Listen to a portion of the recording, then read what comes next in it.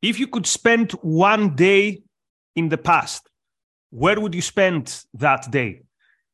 This is one of the discussion topics today with me and Robert. I think we've never been one-on-one on a show, so this will be we're on a road trip, and for the time to pass, we play the questions game. So one of the questions is, where would you want to spend one day in the past? Another question, one book that needs to be written that hasn't been written yet. And maybe if we get to the third point, 3 people from history with whom you and me would want to have dinner. And no, Ayn Rand is not going to be the obvious first answer because that would be too predictable. But today, this episode is brought to you by our very good sponsors and friends and supporters and people who do a great job overall, even if they were not sponsors, the Quen Corder Fine Art Gallery. So, Robert, tell us a bit more about. Just so. Always an honor and pleasure to be supported by Quent Cordair Fine Art. Quent Cordair Fine Art has been making the world an even more beautiful place for 27 years. Specializing in romantic realist paintings and sculptures, the gallery's collection emphasizes themes which celebrate the moments of happiness, joy, success possible to man on earth. Acquire art you will want to live with by visiting them online at cordair.com, cordair.com, or in their Napa, California and Jackson, Wyoming locations. And the exciting announcement we mentioned the last time they were good enough to support this show, the new Ayn Rand portrait prints have arrived. You can visit the link in the description and the pinned comment. Look in that description on YouTube. Get yours today for every print purchased. Use the code ARCUK, and Quent Cordair Fine Art will donate $25 to the ARCUK. You know, you support the ARCUK with your super chats, with your memberships, but there's another way you can painlessly just automatically send some funds to the organization and support it. Thank you very much to Quent Cordair Fine Art. A day spent at cordair.com is a day well spent. And also tell us in the comments what would be your choice for a day where you'd want to live in the past. So, Robert, I will go first. Good. I will give a completely objectivist, politically incorrect answer. So most people would expect, I would want to live in ancient, spend one day, not live permanently. Spend one day in ancient Athens with Aristotle. No, what would I do there? I wouldn't know the habits. I would be completely a foreigner. What about the United States at the time of the founding fathers? I wouldn't fit there. I don't know much about that period, so it wouldn't do much for me. So my choice would be, I would want to spend one day in Paris in the 1960s, early 1960s. Why? Because the way I have it in my mind, it would be a very beautiful day. I would wake up, open my window, I would see, you get the image, right? Not necessarily the Eiffel Tower, but these nice buildings in Paris. I'd start my day with a coffee and a nice French cigarette. Not Goilas, I didn't like them, maybe Pamal. Then I go out for a walk by the Seine. I stop at a cafe, second coffee, a couple of more cigarettes, do a bit reading there. Then go back home, take your nice French baguette, have a short lunch. And then I would go to maybe one of the cultural places or a museum. I would visit a museum. Now we're in the afternoon. Then another baguette. Then maybe in the early evening, in one of the intellectual events. I mean, most of the intellectual would be leftists or conservatives, but who cares? I would be in nice company. Imagine I would go to listen to some good existentialists, not the bad ones. Then maybe another baguette. I assume there's not much else to eat in the 60s. And then a nice drink with some more cigarettes, and then the day is over. So my first choice would be Paris of the 60s. Another choice, which is, again, politically incorrect, I would be very curious to spend one day, no more than one day, in the Eastern Bloc, in a communist country. Yeah. Why? Because I've read so much about this historical period, and I would be so curious to see how life, one day life would be there. I'd probably choose East Germany. So one day in East Germany. Again, why? Because it's something which is a topic that I'm interested in. Spend one day, not spend more than that. That's fascinating because you've chosen two, and I did the same thing, and for reasons that have a lot in common with yours. Folks, tell us in the chat what your idea is as you hear these answers. We're going to talk a little bit more about why we bring up these hypothetical questions. But real quick, I love the idea of Paris. You know, I don't travel a lot, but we were in Paris 5 years ago. And I love the idea of going back to the 1960s when it was ideal. But let me tell this for the folks back home. Paris in 2017, beautiful, almost couldn't be better. 97, call it 99.7, exactly as beautiful as you would want it to be. And I say this because some of the folks said, when you guys are going to Paris, Europe's falling apart, France is going to hell, everybody's a socialist, there's nothing worth doing there. All you're going to see is homeless people in the streets and Muslims taking over the country, and none of that. Europe is doing just fine. There are things we need to fight. There are wars going on. There's real stuff going on. But Paris, Nikos, yes, part of my heart is still in Paris. I'm going to sound a bit more like this reactionary conservative. I don't think Paris is, because I've been to it many times throughout my youth. In the good days, we were rich in Greece, we could go to. I think it has changed a bit. But anyway, that's a different discussion. I don't doubt there's been some the number one change, of course, which has nothing to do with the smoking ban. Like, how can Paris ever be the same when you cannot smoke in the cafe? Like, can you imagine the big intellectuals in Paris being told, oh, sorry, you have to go outside? You're hitting one of my personal issues because smoking bans in Michigan, here in Motown, where I'm at, were passed a while back, and I fought them. I fought against the smoking bans, and yet I loathe smoking. I love going into a restaurant or a bar where there is no cigarette smoke. Same here. But the one is a different discussion. Yeah, and I did fight against the bans because that's nobody's business but the bar owner. So yes, absolutely. Real quick, my first thought on the time machine history questions, it's always, well, are there mysteries where I could learn the actual truth? So I want to go back to the Levant. I want to go back to Mesopotamia. I want to find Jesus. I want to spend a day with Jesus, find out, was he some kind of wacky guru? Was he an ordinary person? Did he even exist? And if he's out there, I want to spend the day with him, find out what this guy actually was, what was going on there. I think that, James Valliant has done a great job with the book Creating Christ, giving us a hypothesis for why the stories turned out the way they did. But I want to meet the guy. I want to check that out. But so more along the lines probably of meeting the most influential person in history. Whether he deserved to be or not. Yeah. Cool. Yep. And I was brought up religious too. So he's like, religion's still in my psychology. And as much as I can say, well, I'm an atheist, I know there is no God, there's no transcendent dimensions, there was no magical Jesus, it would still be good for my psychology to spend a day with the guy and say, yeah, that's what happened.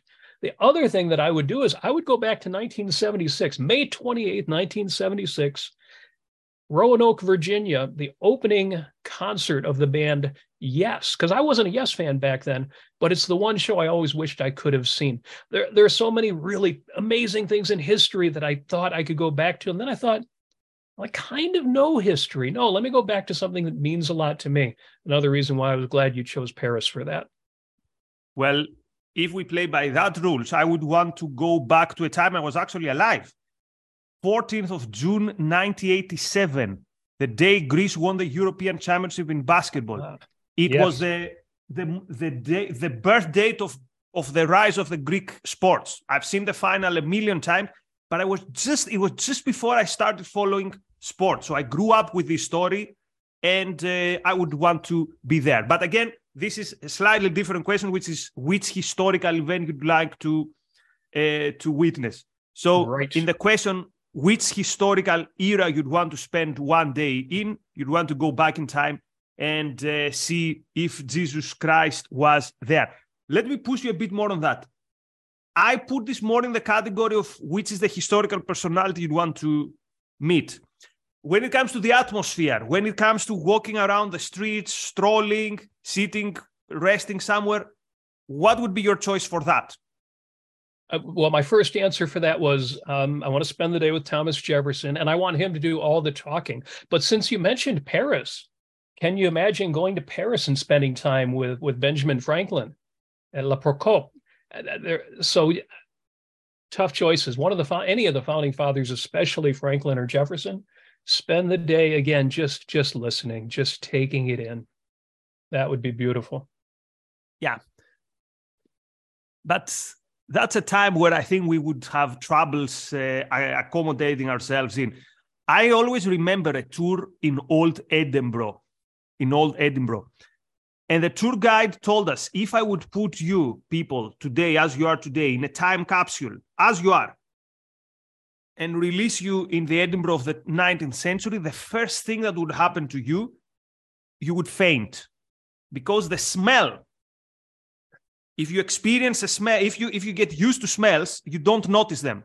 But you, from 2000, back then was 2009, going back to the 19th century, you'd immediately faint because the smell would be something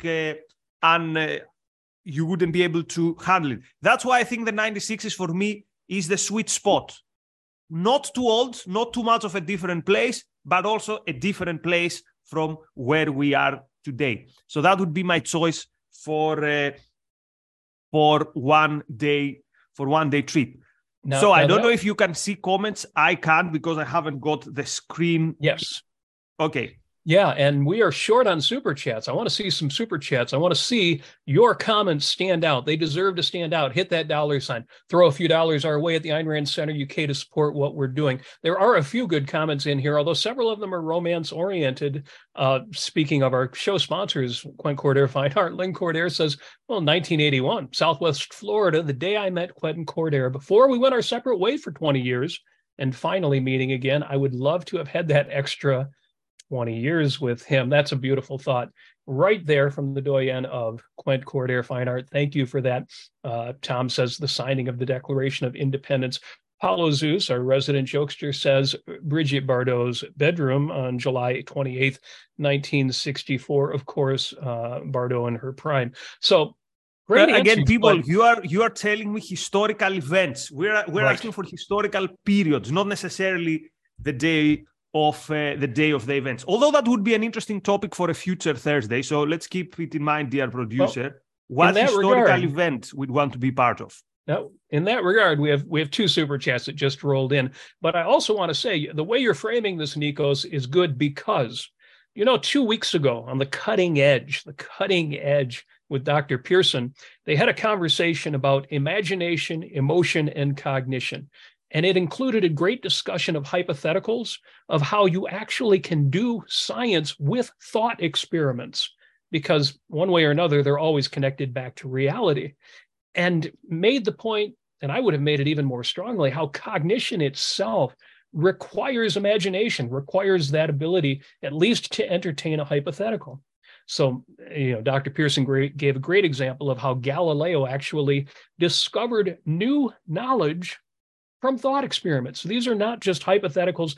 They're great fun. It's a great conversation to have, but you can actually have new insights and new ideas from these. So love a conversation like this, and I love harvesting it, getting the good stuff out of it. Mary Aline, I think, agrees because she is in with a $3.99 super chat. Thank you for that, Mary Aline.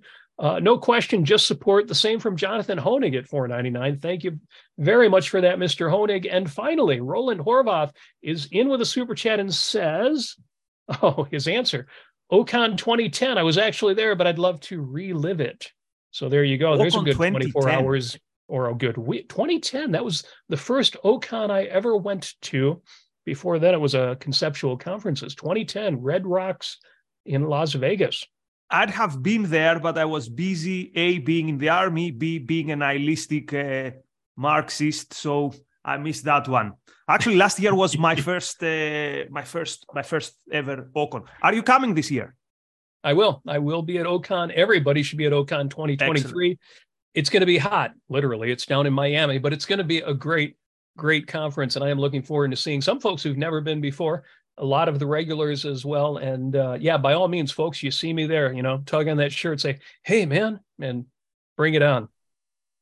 Good. Okay. So, which is one book that should be written but hasn't been written yet? Well, that's a great question. I immediately, when this question came up in the pre-show discussion, I thought, well, every book that needs to be written, it's really already been written. Every time I think there's a book that needs to be written, I find out somebody's already written the book. It just remains for all of the books that have been written to be read by the right person at the right time. But personally, the book that I think needs to be written is a book called Values Are Primary, which makes two related points: that values are primary and disvalues are wholly derivative, and that your life is an end in itself. That is the book that I think needs to be written, and that's why I'm working on writing that book. So the 2 points I would want to make in a book that I think need to be, and they are in some ways to some extent, but values are primary, not fighting the evil, not the bad, but actually living a life. And your life is an end in itself, which is an idea that so many people, so even people who think they believe it, don't live as if they believe it. So that's the book I want to see. And if I've got to write it myself, I'll make it happen. So the other day, being a big perk of working for ARI is you get one-on-one with the objectivist top intellectuals. So I had a meeting with one of them, and he gave me the homework to read the first 16 pages from the Objectivist Ethics and do a deep dive in them, like word by word. The biggest part where I struggle is the part where it talks about values and life being an end in its life being the ultimate value. And yes, this is giving me headaches. I'm trying to break it down with my own words. Here's a suggestion. Now I will do what annoying people do to people who do actual work when they do productive work. They go to them and say, oh, I think you should do this. So I'll be the annoying guy, Robert, and I'll tell you, for me, I find it difficult, a bit more difficult to get it when it's in the language of values and in the language of the objectivist ethics. Maybe because I've read it so many times, I think if someone can put it in, like whenever I see the term values, I translate it in my notes, things we need to do, things to go after and things like that. So I change the words. And this helps me a bit to understand this. So the book you are about to write is of one of the one topic in objectivism, which for me it's still very, very difficult to chew, as they say, to integrate, to absorb. So you will have a willing reader, particularly if you manage to simplify and make it more chewable for us common people. Well, my target audience is not strictly objectivist, so hopefully that means it will be readable. And it's only fair if you're a reader in advance, because of course you beat me to it with your outstanding book as well. Folks, if you don't already have Identity Politics and Tribalism, get this on your bookshelf. Thank you very much for this. Thank you. Okay. So which is the book that has not been written? A book on how to win the battle of ideas. Now, someone will say the Marxists have tried to do it. Lenin tried to do it, but he never did it in a systematic way.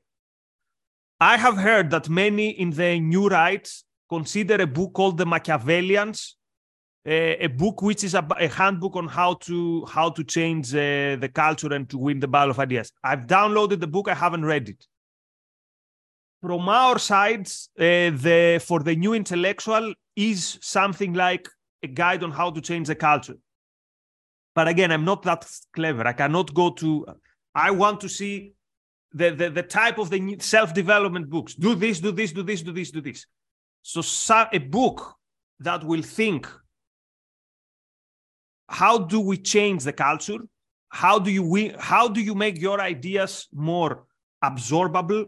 And how do you make your ideas more, not necessarily majoritarian, but more prominent? And again, if someone has any suggestion on that, I would be very interested. And by the way, I don't care from what side it comes. Even if it came from a fascist, I would read it and I would try to see if the context applies to also change the world for good ideas.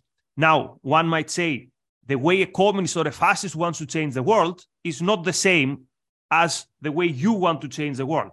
So that's why I'm saying I'm mostly interested on how to win the battle of ideas rather than on how to bring on the revolution. Now, is there someone who could write the book?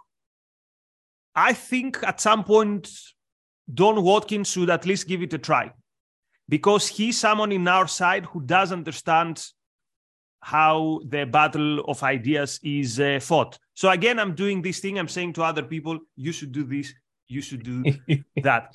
That's a great idea. One last thing on the books that need to be written. There's literally a book for almost everything. That's why I get pissed off with particularly anti-capitalist nihilists, like, oh, you know, the rich. So many rich people, successful people have written stuff that literally, if you go and follow them, it's impossible, unless there's like a big tragedy in your life, it's impossible not to do well. Let me give an example. Here's a book which by Russell Brunson, he happens to also be a fan of Ayn Rand, called Expert Secrets. This book is super difficult. Not difficult in terms of it's packed with good knowledge. If you read and apply this book, it's almost impossible not to do something great. And this happens also with other books. It's impossible to read Extreme Ownership and not become a better person, a better colleague, a better, not even leader, like even a better team member or however you want to call it. So we're so lucky to live at a time where almost everything has been written. You are clumsy with girls. You are not good in your social skills. There are 100 books on social skills. Even if 50% of the stuff in that book is crap, you are left with 50%, which is good. So let's appreciate how we live in times where good books are written. Oh my. So do we have any comments on people who want to see books written?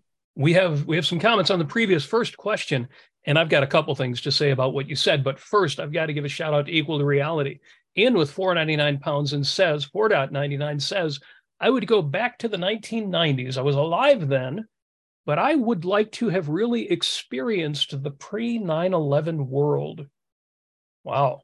I talked to my daughter about that, and that really had an impact. And obviously just the pre-security and pre-worries and but also the sense of life difference was actually substantial. And that kind of hurts me to realize that. Or maybe the Clinton years in the 90s, I have it in my mind with the dressing, like people were I call it the neoliberal dress. I call it like that's to piss off the leftists. But you see films with like from the 90s or even the early seasons of Friends. It's there's a bit more classy than it is today. So I know we sound like two old people, like, oh, everything used to be. No, not everything used to be better. Again, you have all the knowledge of the world one click away. But sense of life and style-wise, yes, I think peak civilization was at some point till the late 90s, till the mid to late 90s. And again, in my mind, I have it 97, somewhere there. That's interesting because I think of the 90s as the grunge period and the 80s were the last great period but you're right, because the 1990s, at least here in the States, in the colonies, that was the last time we had a balanced budget. And I don't give Bill Clinton the credit for that. I give the 94 Congress, the Gingrich Revolution credit for that. I don't really give either of them credit for it, but the fight was so well balanced that we had that kind of gridlock that we need. I've got to give a huge shout out to Mary Aline, who was in with another super chat. And she says, I want to study history. Don't think I want to be there. The present is good. And that's a great answer too. I mentioned that in my discussion I did of Ted Lasso, when Jamie is asked by Ted Lasso with one of his quirky wisdoms, which would you rather be, a tiger or a panda? And his answer is, Coach, I don't want to be either one. I'm already me. It's the best thing in the world. So I absolutely get Mary Aline's perspective. I don't think there's a better time to be alive than now, but it's really hard to appreciate that. And a little bit of history might drive that home. Finally, we have a super chat from Apollo Zeus as well for £2. Thank you very much for that. Appreciate all the super chats so far. By all means, don't stop. But you wanted that book about, how do we change the world? How do we break through? And I would love to see that, a union of the crazy left, but effective crazy left, the Saul Alinsky Rules for Radicals, combined or breeded somehow with, FT&I, For the New Intellectual. That would be, you're right, that would be a great book on how do we change minds? How do we change, I was going to say hearts, but really people's sense of what is right, of what this world is, what it should be. And then you're right. One of the books that a lot of people have promised, but I haven't seen a book that delivers, and it's probably because a book can't do it, is you're right. We need a book. You read this book and you realize how to take all of those other books and actually put them into action. Because we all read self-improvement books and we get a little bit out of them, but these are change your life books and they rarely change your life. So here's an advice on that. And with this, we will end just with a teaser on what we'll discuss next week. So I found it from a guy on Twitter. I don't remember his name, although I think I've mentioned it in a previous episode. So as you read, you create your own index, your own table of content. So everything you read, okay. So for example, here, page 3, on page 9, people are looking forward to this, or page 20. See what others have said, just make it yours. So these are like code words that I understand what it is. But here's the important thing.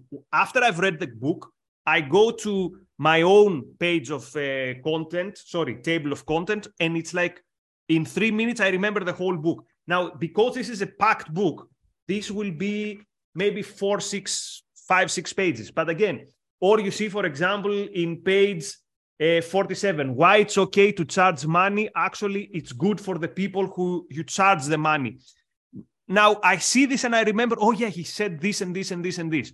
So do an active reading. Read and at the same time, store the information in a way that can be easily, that you can find them easily. Okay, so preview for next week. You can have dinner with 3 people. Give me one of the 3. Don't tell me why, just give me a name. Oh, well, then I'm going to go with Edmond Rostand, the author of Cyrano de Bergerac. Okay. And that might give you a hint what the other 2 would be. Okay, I'll go with Stalin. By the way, the 3 people don't have to be friends. Right. Don't have to be. So the point is not to have a nice.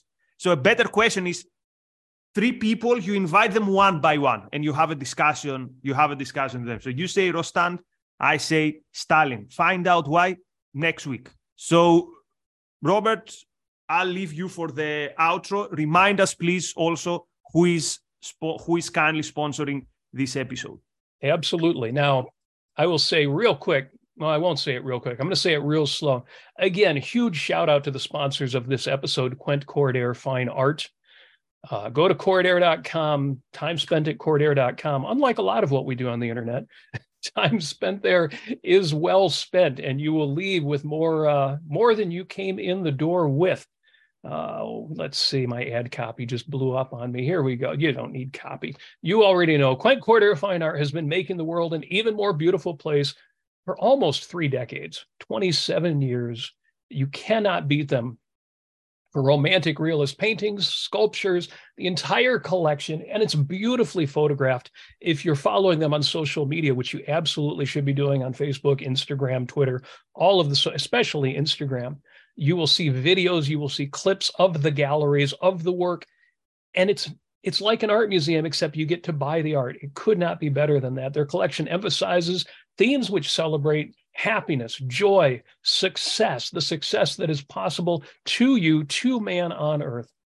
And you can actually acquire the art. They have programs, in fact, that make it easier for some who think, oh, art's too ambitious. It's not on my budget right now. They have programs to make that doable. Visit them online at cordair.com.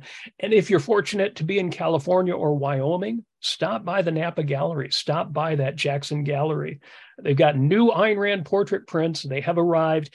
And again, if you purchase them using the code ARCUK, they're going to send at $25 to the ARCUK. And I know that you want to do that. I know we've got supporters out there because John, thank you, John, just gifted 5 Ayn Rand Center UK memberships on the YouTube channel. You can become a member of the ARC UK on YouTube, get access to some feeds that are exclusive and a few fun things like special icons that are exclusive only to the YouTube members, and that money too does support the ARC UK. And let me tell you something about ARC UK. I was thinking about today. I remember why.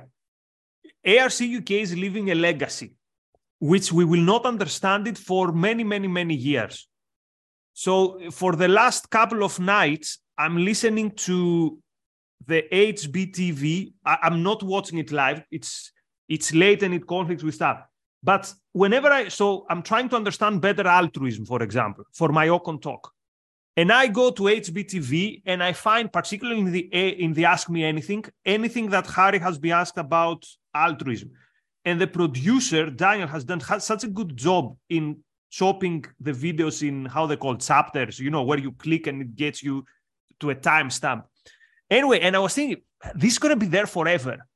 Like, how many people are going to be like me? I want to understand this topic better. Of course, we have the primary sources. We have the secondary sources of our teachers, the things they have written. But also now you can go to ARC UK and there's this infinite content, which is hopefully going to be there forever. So well done to Razi. You're leaving a legacy. Yeah, that's a great point. We don't even know. And we already know a bunch of it, but we don't even know the full breadth of what we're doing here is causing, and what you folks out there who are supporting the ARC UK are making possible. John is in the chat once again and says, I love the technique. This is to you, Nikos. I love the technique of rephrasing as a means of understanding. Nikos. But give me, okay, as you do the outro, give me 1 second to find what's the name of this guy. He's a great Twitter account on books. Good. See if you can find that, because I want to make this point before we wrap up. This is a fun conversation. These are fun conversations to have, just like reading these books. They're fun reads. What I'd love for everybody to take away from this are just 3 words that will give you the whole takeaway, and that is reason, purpose, self-esteem. And what I mean is, if you're going to have a hypothetical conversation, where would I go in history? What book do I think needs to be written? Do that with purpose. And I don't mean make it heavy, but make notes, write something down, say, out of this conversation, I got this, I got that, I wanted to achieve this, and so I made that happen. Same thing when you're reading books. Read with purpose, read actively. You don't have to make it onerous, but I love the idea of writing in the margins or taking notes, or especially, as Nico says, making your own index, using your own understanding of the material. It doesn't make it harder, it makes it more fun. And you will get more from every conversation, from every book that you read. If you need a short, how do I remember what Robert just said? Just think, do it rationally, with purpose, and with your self-esteem intact. Reason, purpose, and self-esteem. Nikos, did you find what you were looking for? Yeah, I found the guy. So he's called Alex and Books. Alex and Books. He has 300,000 followers. I'm not saying this as proof of concept, but just so that you know who's the guy to follow. Alex and Books. He completely changed the way I'm reading. He reinvigorated. So 2 things reinvigorated my passion for reading actual books, not just Kindle, actual books. The one was a discussion I had with Morgan, with a member of our community in Edinburgh. And the other was following this guy, Alex and Books. Anyway, we can do a whole episode on how to read books and all that stuff. But that's enough for today. Many thanks, Robert. That was a pleasure. I will see you in Ocon. Many thanks to the Cordair Fine Art Gallery for sponsoring. Many thanks to the viewers. We appreciate not only your support with your money, but also your time, perhaps even first and foremost your time. So all the best, and we will see you soon.